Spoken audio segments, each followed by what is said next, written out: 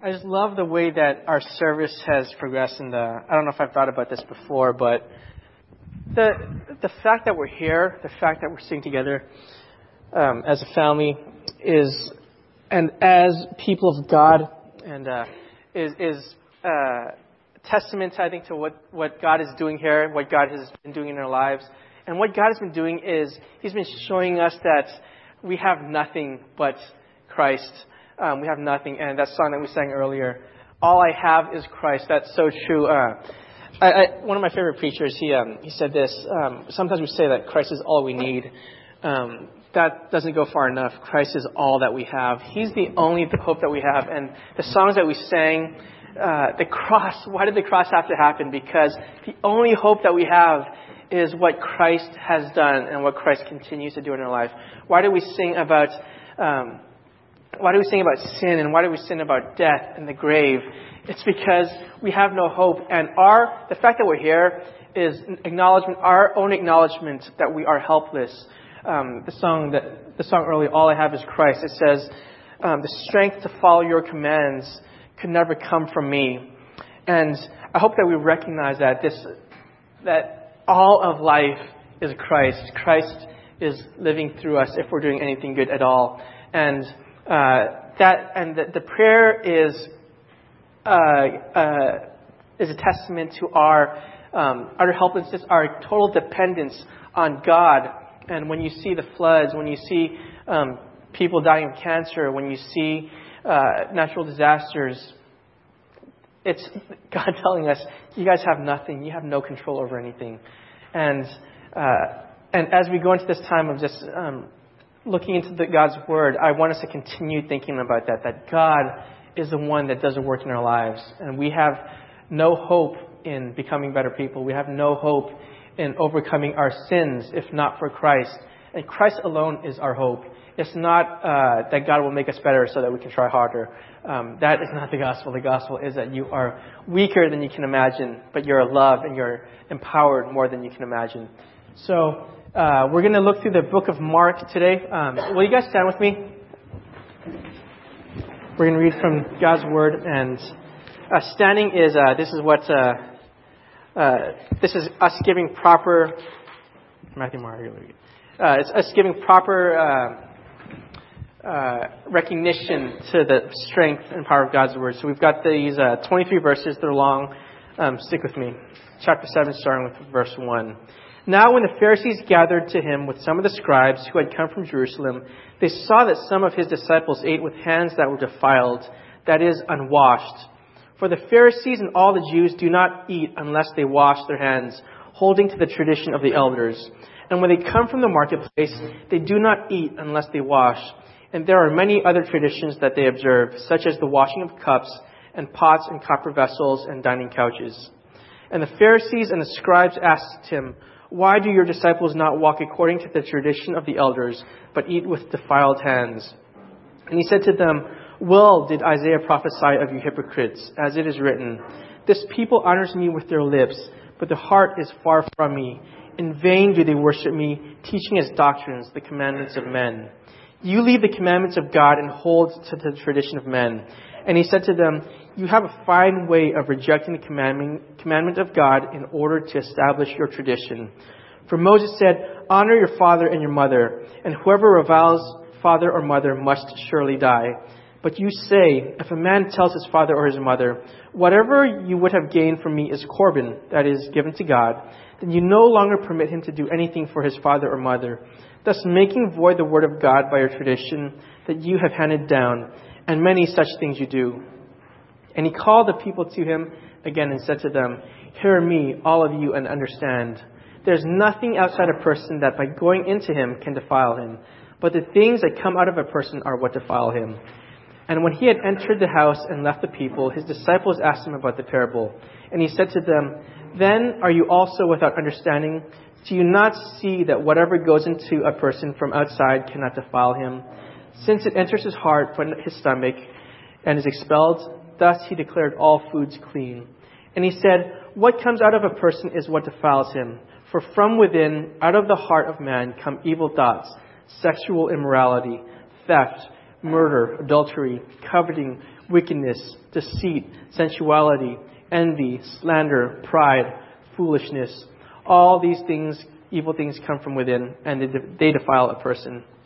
This is the word of God. You guys can have a seat. And God, I just pray that you would speak with power in your word, that you would teach us from your word, that you would open our hearts to your word, and we trust in the power of your word, that your word cuts into our hearts and into our lives. And I pray that you would open our minds and our hearts as we spend the next few moments together in your word. And do your work, Holy Spirit. In Jesus' name, amen. So we see in this passage another confrontation between Jesus and the Pharisees. And the Pharisees were the religious leaders of the day. And in the coming moments, I want us to see what's going on in this passage, and I want us to hear what Jesus is saying, not just to hear with our ears, but to understand, to take in what is being said, and for us to understand our desperate situation without Christ. So the scene opens with the disciples. They're eating whatever they're eating, like matzo balls or something, whatever Jews eat. They're nom nom nom. The Pharisees come in and they see Jesus' disciples eating, and they notice, like, hey, Jesus, your disciples, they have not washed their hands yet. That would make them unclean. That means they're eating. They're doing something defiling. They didn't. So the Pharisees, like, I wonder, like, for the Pharisees to understand, to know that the disciples didn't wash their hands yet, what were they doing? Like, are they, like, checking in on them, like when they go to the bathroom to wash their hands, or I think that what's happening is that the Pharisees didn't just walk in and notice. I think that what happened was that they saw that they were waiting for these disciples to not wash their hands, and they were waiting for them to eat so that they could accuse them of doing something wrong, more specifically so that they could confront Jesus about it, because the Pharisees, they were not only nitpickers, they were looking for reasons to judge people. They were looking for things to point out in people that say, you guys are doing something wrong. So if we look in this passage, verse 3, it explains to us what the disciples are reading. So I'm going to read through this passage again. So that's kind of what I'm doing. For the Pharisees and all the Jews do not eat unless they wash their hands, holding to the tradition of the elders. And when they come from the marketplace, they do not eat unless they wash. And it also talks about the other traditions that they have, like washing the cups and the pots and the couches even. And the Pharisees, they asked Jesus, why do your disciples not walk according to the tradition of the elders, but eat with defiled hands?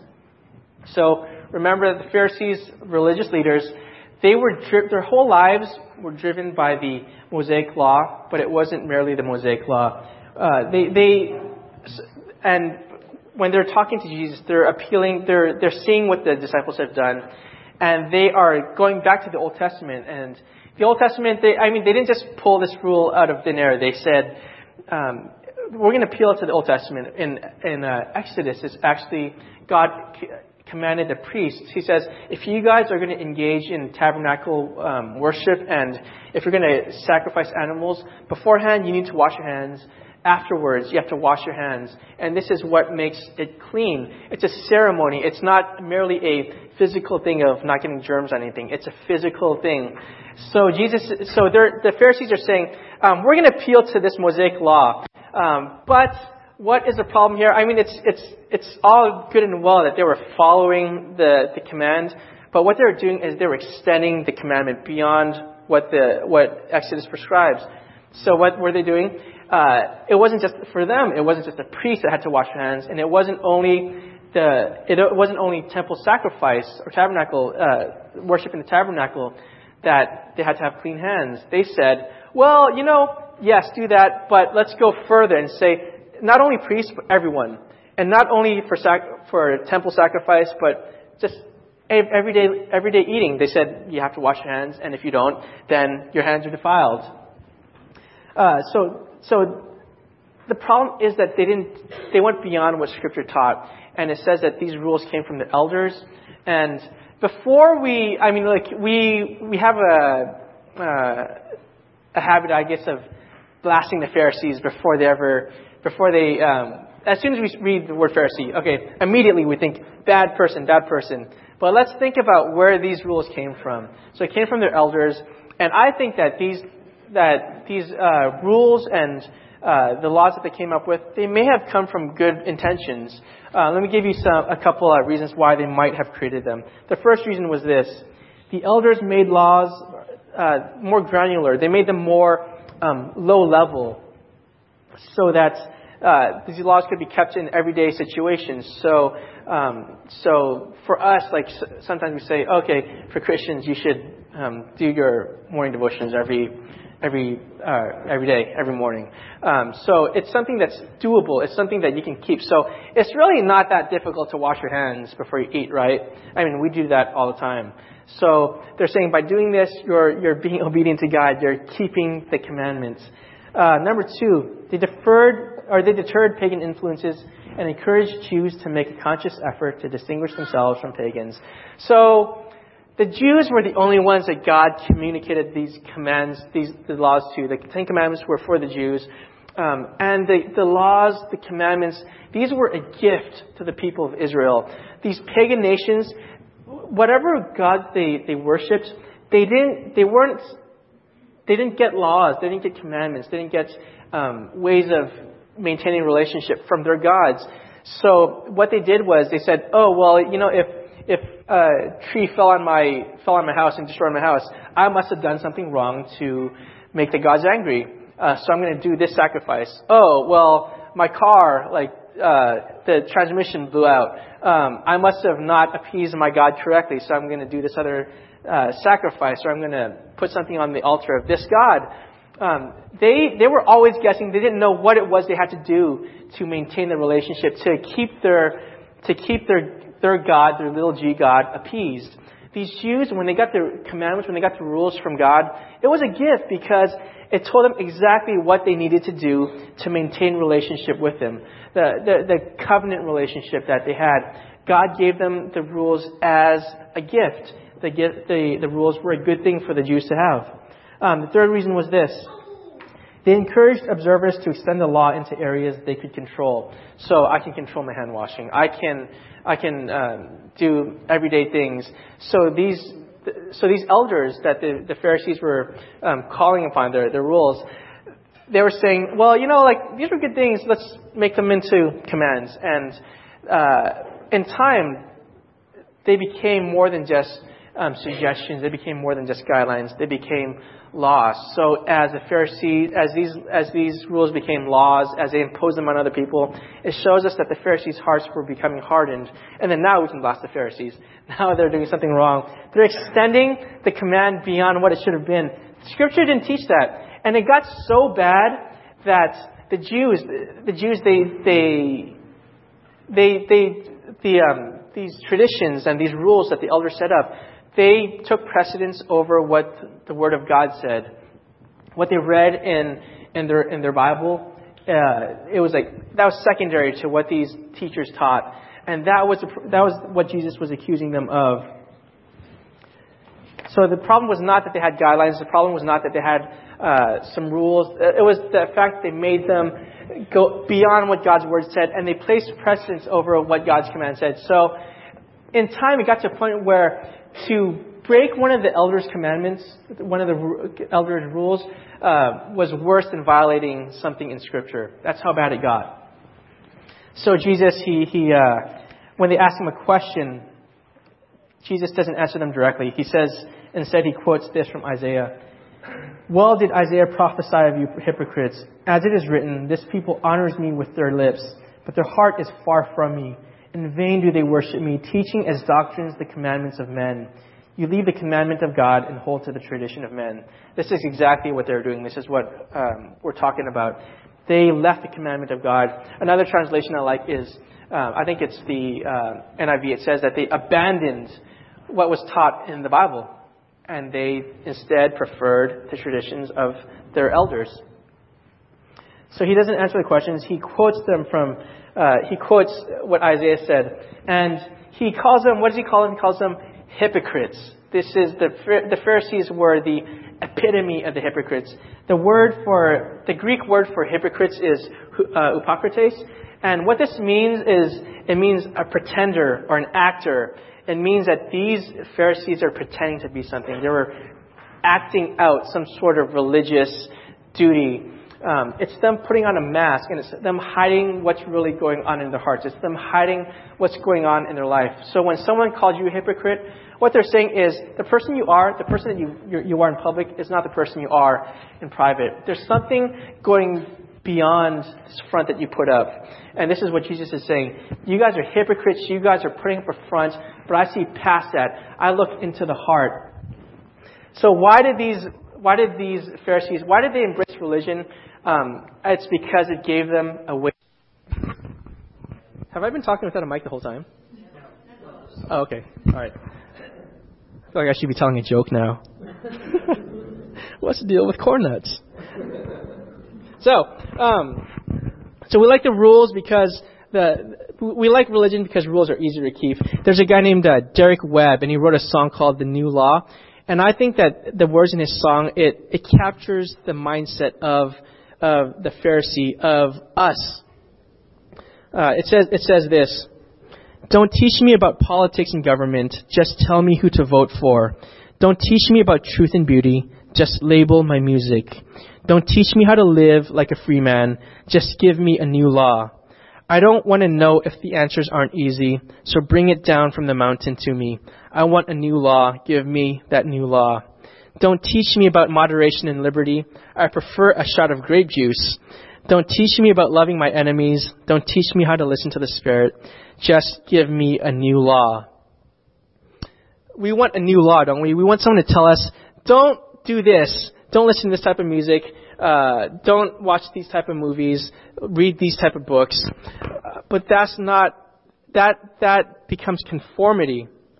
So what God demands from our hearts is, what God demands is our very own hearts, not our ability to follow laws. He demands our surrendered hearts that He can take and crush and break and do the painful work of transformation in.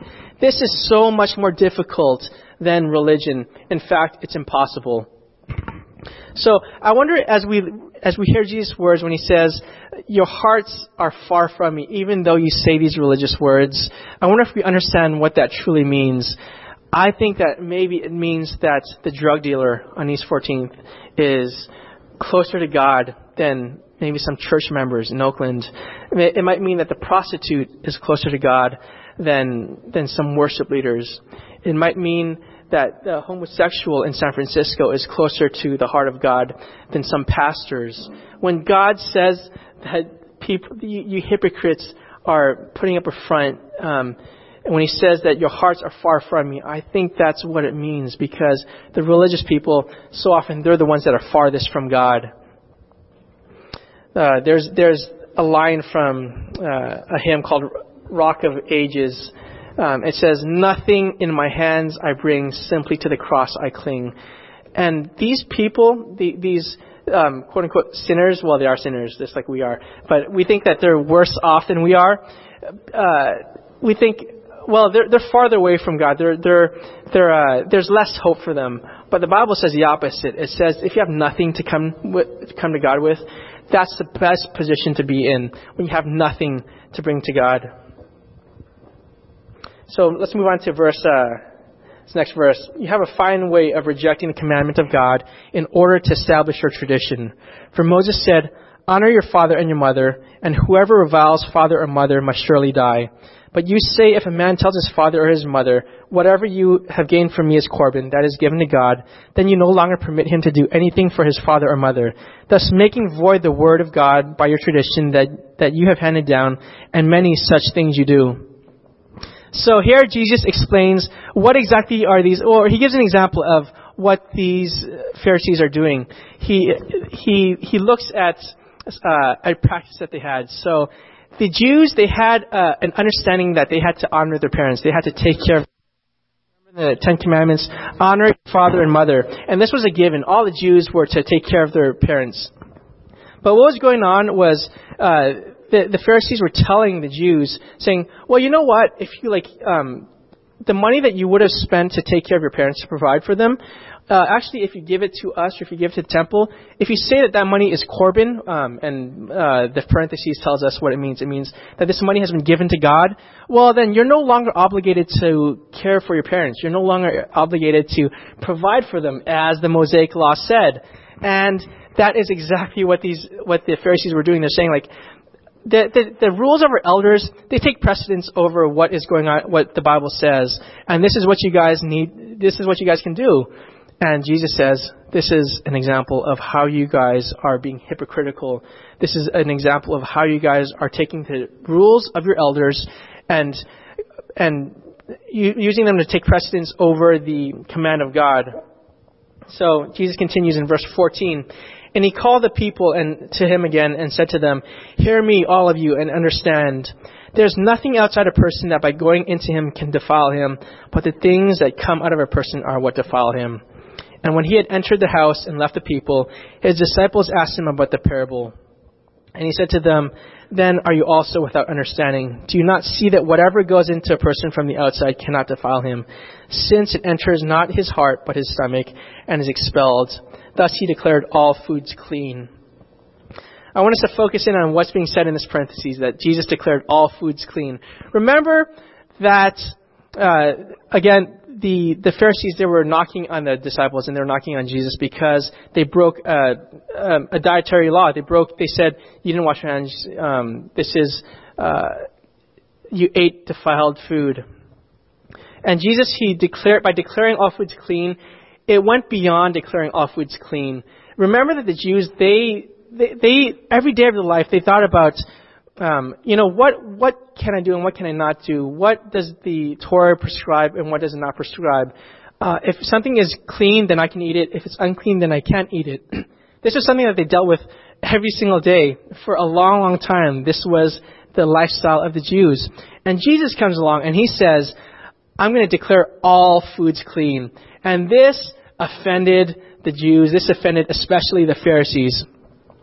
The implication was not only that the foods were clean, it was that there's something beyond that. And there was something called the Jews, they had something called parity maps. It was a concept that they had as to what was clean and what was not clean. And I don't know if it was like a literal map on a wall where they drew things, or it may have just been an assumed understanding of how things were. Well, what was on these parity maps? These parity maps, they were drawn up according to what was clean and what was not clean. And so what was the foods that they considered clean, it went inside like a little circle, and they said, this is okay.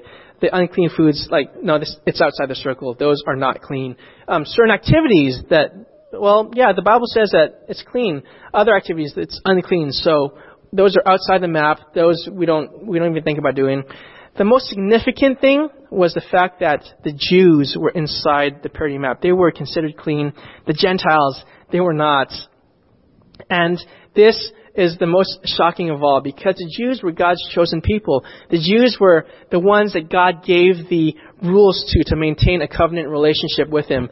And this, by Jesus declaring all foods clean, he was saying not only are all foods clean, he's saying that not only are you Jews to have a relationship with God, but the Gentiles can as well. He's saying that the kingdom of God is here, and it extends to everyone. It extends to everyone. And remember, the Jewish identity, it was defined by how they kept kept the covenant, how they were able to follow the rules. But you no longer need to follow these dietary rules. You no longer need to deal with these how you eat or what you eat. So he's saying that that's it. Christ has brought. He didn't abolish the law. He fulfilled it, and he's saying this is what it means. So the Gentiles, they are partakers in the mercy of God now. And if we look at how Mark is written out, Mark was written to a Gentile audience. Gentile meaning that these are people that are not Jews. They're outside the covenant community up until this point. And God says, it's beyond that now. And I just lost my train of thought. I'm not used to holding this mic. He's saying that the Gentiles they are within the covenant community, and then in the book of Mark, as we see beyond this episode, Jesus starts ministering to the Gentiles. He says, these people that you Jews considered unclean, that you considered that God didn't have a relationship with them, Jesus actually starts serving them, and he starts ministering to them. And this is the beginning of Christ working amongst the nations. So that's what's going on. So he continues in verse 20, and he said, "What comes out of a person is what defiles him. For from within, out of the heart of man, come evil thoughts, sexual immorality, theft, murder, adultery, coveting, wickedness, deceit, sensuality, envy, slander, pride, foolishness, and evil things. And these evil things come from within, and they are what defile a person." So Jesus is saying here, look at the rules that you guys have set up, and look at these sins that I've listed, and if you guys have been going to Sunday school class, you guys know that I love the fact that we're going it, because we're not just looking at the 10 Commandments as a set of rules, as a list of commandments to keep, like say, this is what you need to do. You need to keep these commandments to be a good person. No, actually, what we've learned in Sunday school class is we're guilty of every single sin, right? I'm guilty of adultery. I'm guilty of lying. I'm guilty of murder, because the New Testament sets a higher standard for the commandments. And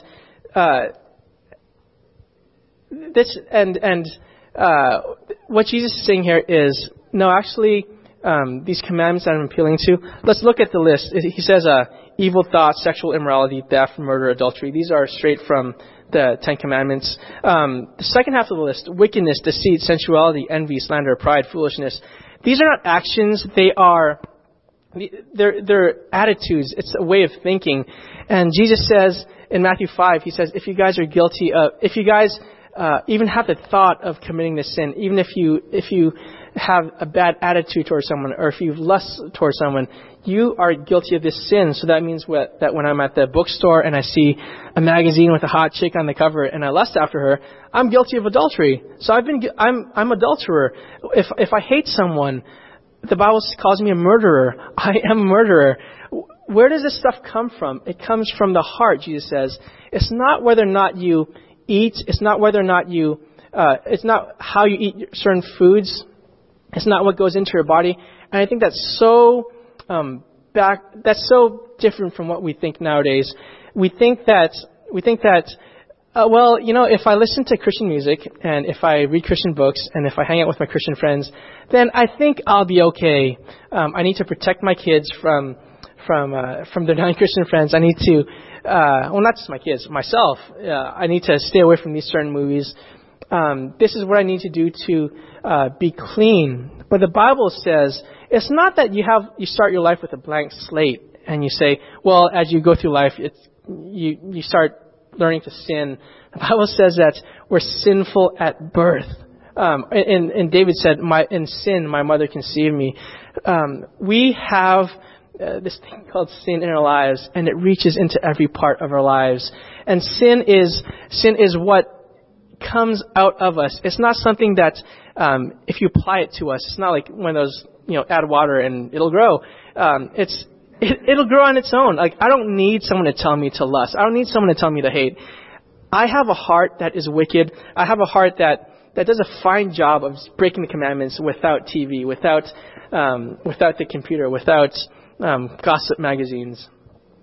There was a well-known guy named G.K. Chesterton, and in the early 20th century, a newspaper in Britain, they sent out a question to a bunch of famous authors.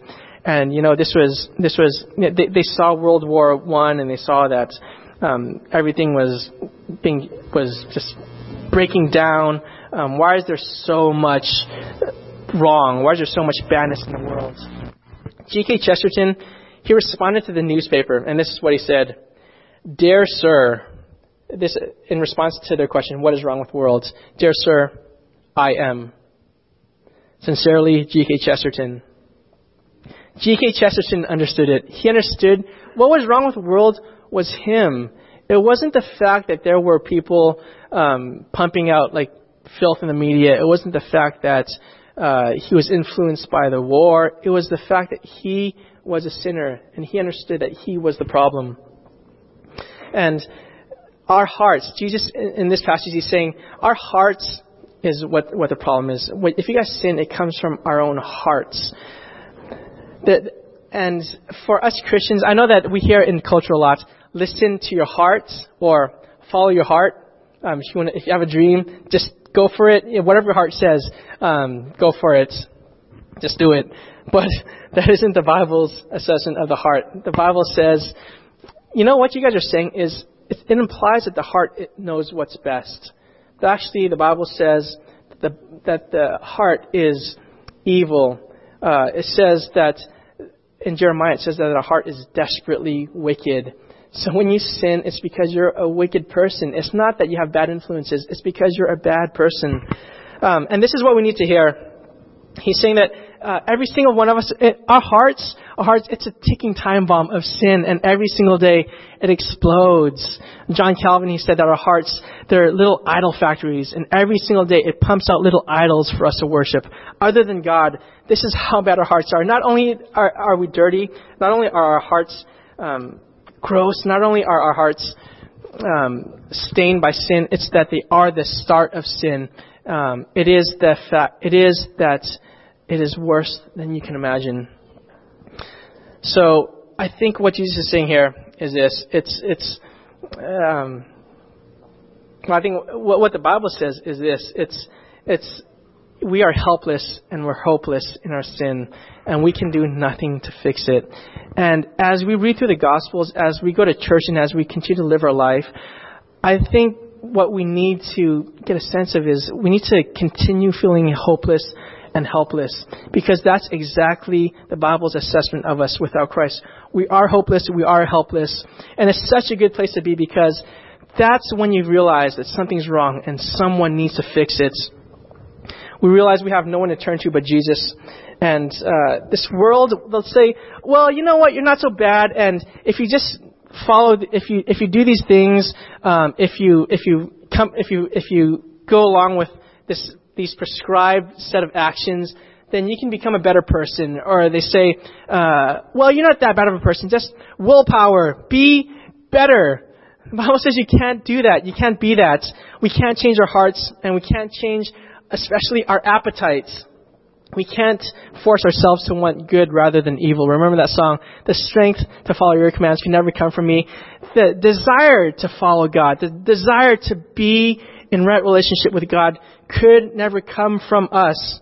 And when we read this passage, I want us to feel a desperation that we are wicked. I want us to feel like, do you ever just sin and you go, how do I change that? How do I change that?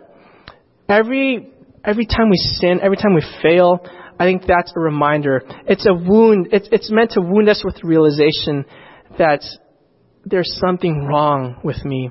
There's something that I cannot change on my own. And to be wounded by this sort of graceful message of your own sin is where we need to be.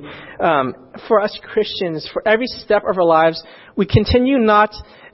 We don't say, well, as I grow older as a Christian, I am going to learn how to do the practice. I'm going to become a better Christian, or I'm going to learn how to practice my spiritual disciplines more. Every step of the Christian life is us learning to be more dependent on Christ, more dependent. We were saved not because we were good people, and God isn't going to look on you with more favor because you can follow a list of rules. God looks on us with pleasure when we live our life wholly dependent on Christ. So we can't change our hearts. And don't you, when you sin, like, don't you want a new heart? One that doesn't tell you, do this evil. We can't try harder. We can't say, well, God, I'm going to make this promise to be a better person. And then if you have lived long enough, you know that any promise that you're going to make to God, you're going to break, right? And every time you try to rededicate your life to God, It ain't happening, It's not. It's good to want to be right with God. It's good to want to be better morally, but that is not the gospel. It's not God empowering you to be a better person. It's God living. It's Christ living through you. So, what do we do with sin? What do we do when we sin? Like, do we try to, for Christians, do we try to live a better life? Do we try to maybe avoid certain things?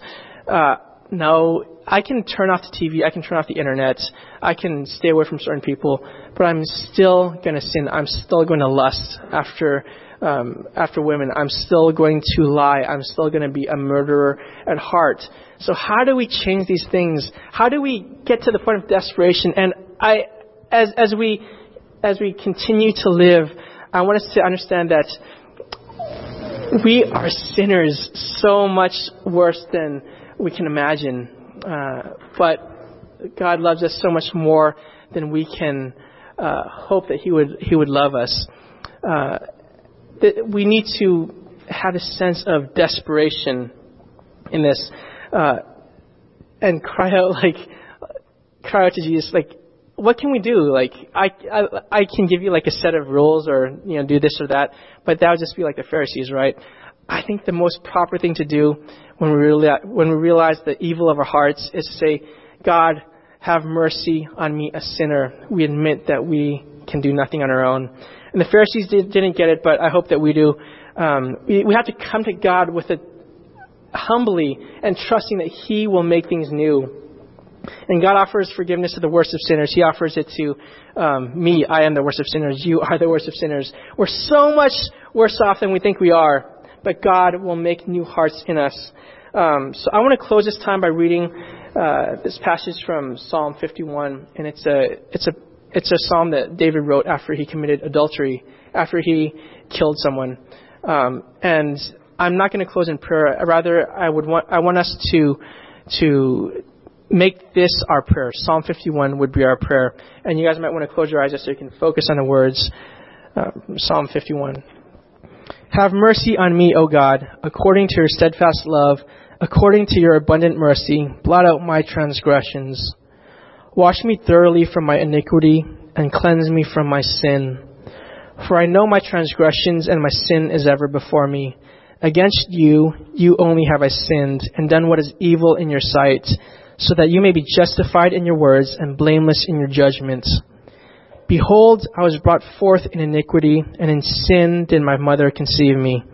Behold, you delight in truth in the inward being, and you teach me wisdom in the secret heart. Purge me with hyssop, and I shall be clean. Wash me, and I shall be whiter than snow. Let me hear joy and gladness. Let the bones that you have broken rejoice. Hide your face from my sins, and blot out all my iniquities. Create in me a clean heart, O God, and renew a right spirit within me. Cast me not away from your presence, and take not your Holy Spirit from me. Restore to me the joy of your salvation, and uphold me with a willing spirit. Then I will teach transgressors your ways, and sinners will return to you. Deliver me from blood guiltiness, O God of my salvation, and my tongue will sing aloud of your righteousness. O Lord, open my lips, and my mouth will declare your praise. For you will not delight in sacrifice, or I would give it. You will not be pleased with a burnt offering. The sacrifices of God are a broken spirit, a broken and contrite heart. O God, you will not despise.